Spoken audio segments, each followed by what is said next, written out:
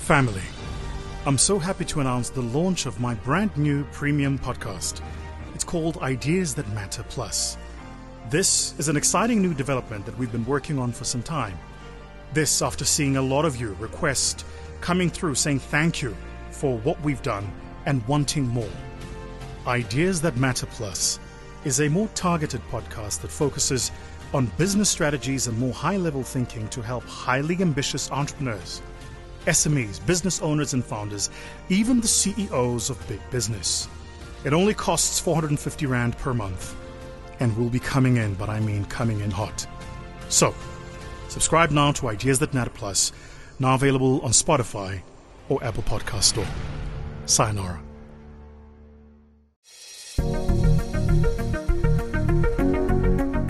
This podcast is proudly brought to you by My Growth Fund in partnership with Sound and Sounds Media. To have your podcast recorded, send an email to info@soundandsounds.co.za. That's info@soundandsounds.co.za. It's time to take your seat at the table. Find out how with Vusi Tembegwayo as we discuss ideas that matter. A catalyst for bold action. Hey Vusi, I really enjoyed the podcast. Very enlightening. I really enjoy your vocabulary, your ability to insert humor by making it relatable, and also having a very educational aspect to it so that it sounds like something we could use and apply in an intellectual way. Keep doing what you're doing, brother. This is Raven in North Carolina in America. So greatly appreciate all the work you and your team put into creating these recordings. Hello, family, and welcome to another week of the VT Podcast, Ideas That Matter. Those kind words were from Raven, who sent us that testimonial all the way from North Carolina in the beautiful United States of America. Raven, I hope that things have settled down, given the recent events and the politics. I know that as we shoot this broadcast, what's happening at the moment is there is a discussion around the second impeachment. One of the rules we have with the VT podcast is that we just generally don't discuss politics, so I won't get any farther than just to say best to you, and I hope that things settle down. To my audience in the rest of the world, in particular, if I can, to my Omkaya in South Africa, can I just ask a question? How many of you have got testimonials from America? Yeah? Guys, ngizkhokho. If you don't know what this khokho is, just, go into Google and type SKHO, and let it translate to you what that is. This week, I'm looking forward to our discussion that we're going to have. And I'm looking forward to it for a couple of reasons, not the least of which is that you probably have heard the expression before, but have never really thought about where that expression comes from. I want you to picture the scene. It's rush hour, mid-afternoon. You've had a long day. You didn't have a chance to have any breakfast. You've been in back-to-back meetings, scorching heat in whichever city that you live. The aircon of your car isn't working. You're perspiring, you're uncomfortable, and you're late for your next meeting. What are the odds that you're going to hit a pothole which shatters your mag wheel, destroys your tires, and forces you to stop? The odds are higher than not. The word we use for that, the expression we often talk about, is Murphy's Law. So this week I want to talk a bit about that law. First, who is Murphy? And second, why does he have this law coined after him? And then finally, just to consider how Murphy's Law finds iteration and application in our lives. Murphy's Law states quite simply that if anything can go wrong, it will. It was born, by the way, out of the Edwards Air Force in 1948 at the North Base. There is some contention about whether or not it was 1948 or 1949, but give or take, it was right towards the end of the 1940s. So where does the law come from? See, it was named after a Captain Edward A. Murphy, who was an engineer on the Air Force Project MX-981, a project designed to see how much sudden deceleration a person can withstand in a crash. Quite simply, when an object moving at speed hits an object that's standing still and it stops almost immediately, what is the threshold of pain and deceleration that the body can absorb before you are injured or terminally harmed? One day, after finding that the transducer was wired wrong, this was in the test itself, he cursed the technician responsible and said, "If there is anything in any way to do it wrong, this engineer will find it." As is the case, every time they do an R&D project, that R&D project has a head of the project. They call them project managers. This particular project manager happened to be eavesdropping in this conversation and exchange between Murphy and the technician. And he'd kept a book noting a series of laws. He named this law Murphy's Law. Shortly afterwards, the Air Force doctor, Dr. John Paul Stapp, who rode a slep on the deceleration track to a stop, falling 40 Gs, gave a press conference. He said their good safety record on the project was due to a firm belief in the law of Murphy, in the necessity to try and circumvent it.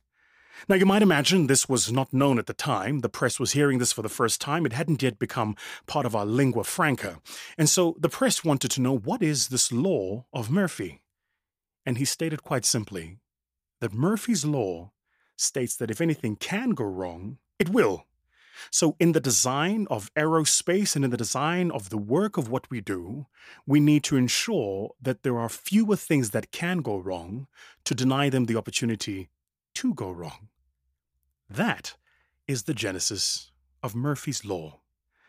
So why do I share this with you? Why is it material when we talk about ideas that matter? But most importantly, how does it affect you? So here's the first thought I'd like for you to consider. Do the things we believe become manifestly true, or do true things become our belief systems? Just consider what I'm asking for a moment.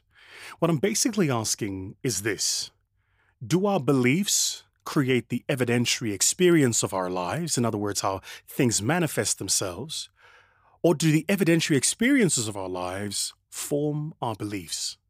Now, you might be asking, why is this material? Because if you and I agree that what we believe is important, then we need to ask ourselves if what we believe is based on the experiences we've had, or if the experiences we've had is based on what we believed in the first place. In other words, so far as it relates to the law of Murphy, it really is about asking which came first, the chicken or the egg. So, does the probability of something going wrong increase because something could go wrong, or did something go wrong and then therefore by design, in future the probability of things going wrong is manifestly higher? Which comes first? What we believe, or our evidentiary experiences and how they inform what we believe? Maybe just consider that. The second question I'd like for you to ask yourself, and this I want to start first by making a statement. Chance is a fool's game. I have that, by the way, on my wall in my home office. It's one of the standing statements that's been there since we all started being WFH warriors, work from home, because of lockdown.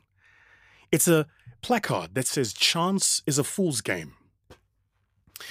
What that means is that it's foolish of you to enable chance to become the determinant or the variable that drives the outcome rather than the things you can control. My own belief is that I am in control, that I own the direction of my life based on the actions that I put in, that I set the expectations of what I want and the outcomes that I get. And listen to this, that the distance between expectations and outcomes is orientation. So what does that mean? If there is something in your life you're expecting and you're not getting the outcome that you desire, don't change your expectations. What you change is your orientation.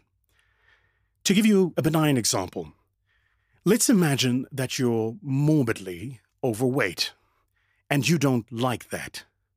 The expectation is that I should not be overweight because of my age, say, or my health status. The outcome is that I am overweight. The distance between those two is what are you going to do about it? Your orientation. Are you orientated towards simply understanding what the problem is? Or are you willing to shift your orientation towards action, towards discipline, towards doing the things you need to do to get the outcome that you want? So what I'm asking you is this. If you have a set of expectations about your life, your marriage, your relationships, your friendships, your business, your finances, and the outcome does not reflect the expectations, how are you orientating yourself? Where are you pivoted towards? And what needs to shift and change? And then the third, and this is the final question. I'd like you to ask yourself this question. Who is Murphy in your life? See, we all have Murphys in our lives, right? These are the outside people, the haters, those who are detractors sometimes of the work that we're doing.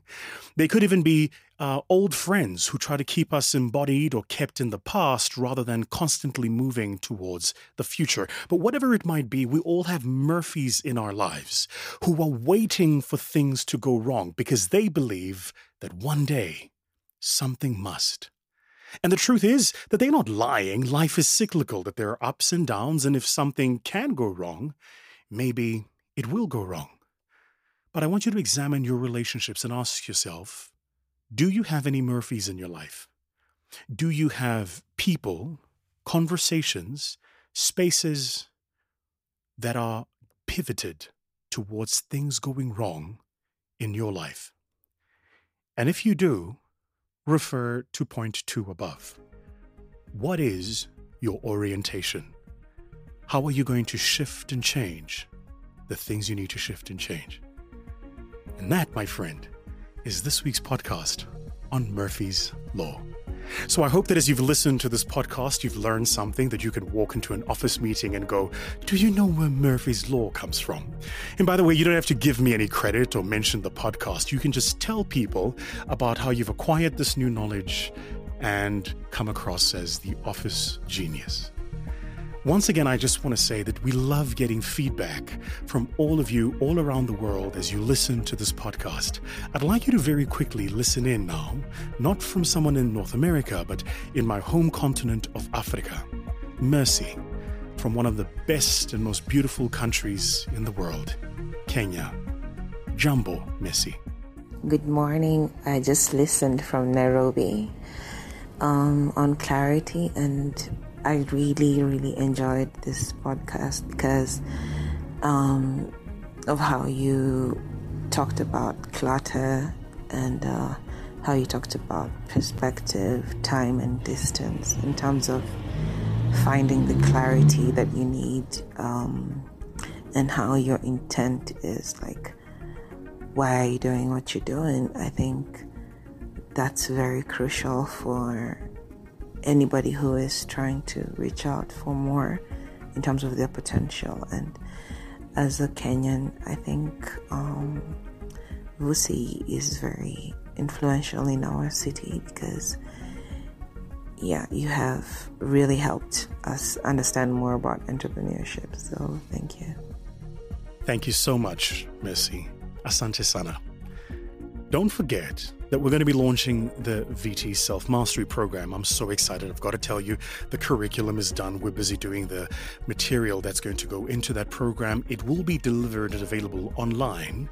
So as soon as we're available to launch it and you can buy into that program, we'll let you know the details. We have a limited number of people in the intake, so make sure that you send us an email, and on that email, just inquire on info@vusi.co.za, and we'll make sure that we give you the information as and when the details about that program become available.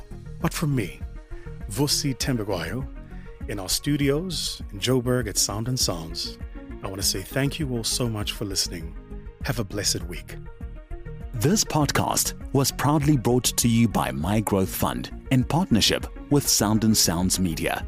To have your podcast recorded, send an email to info@soundandsounds.co.za.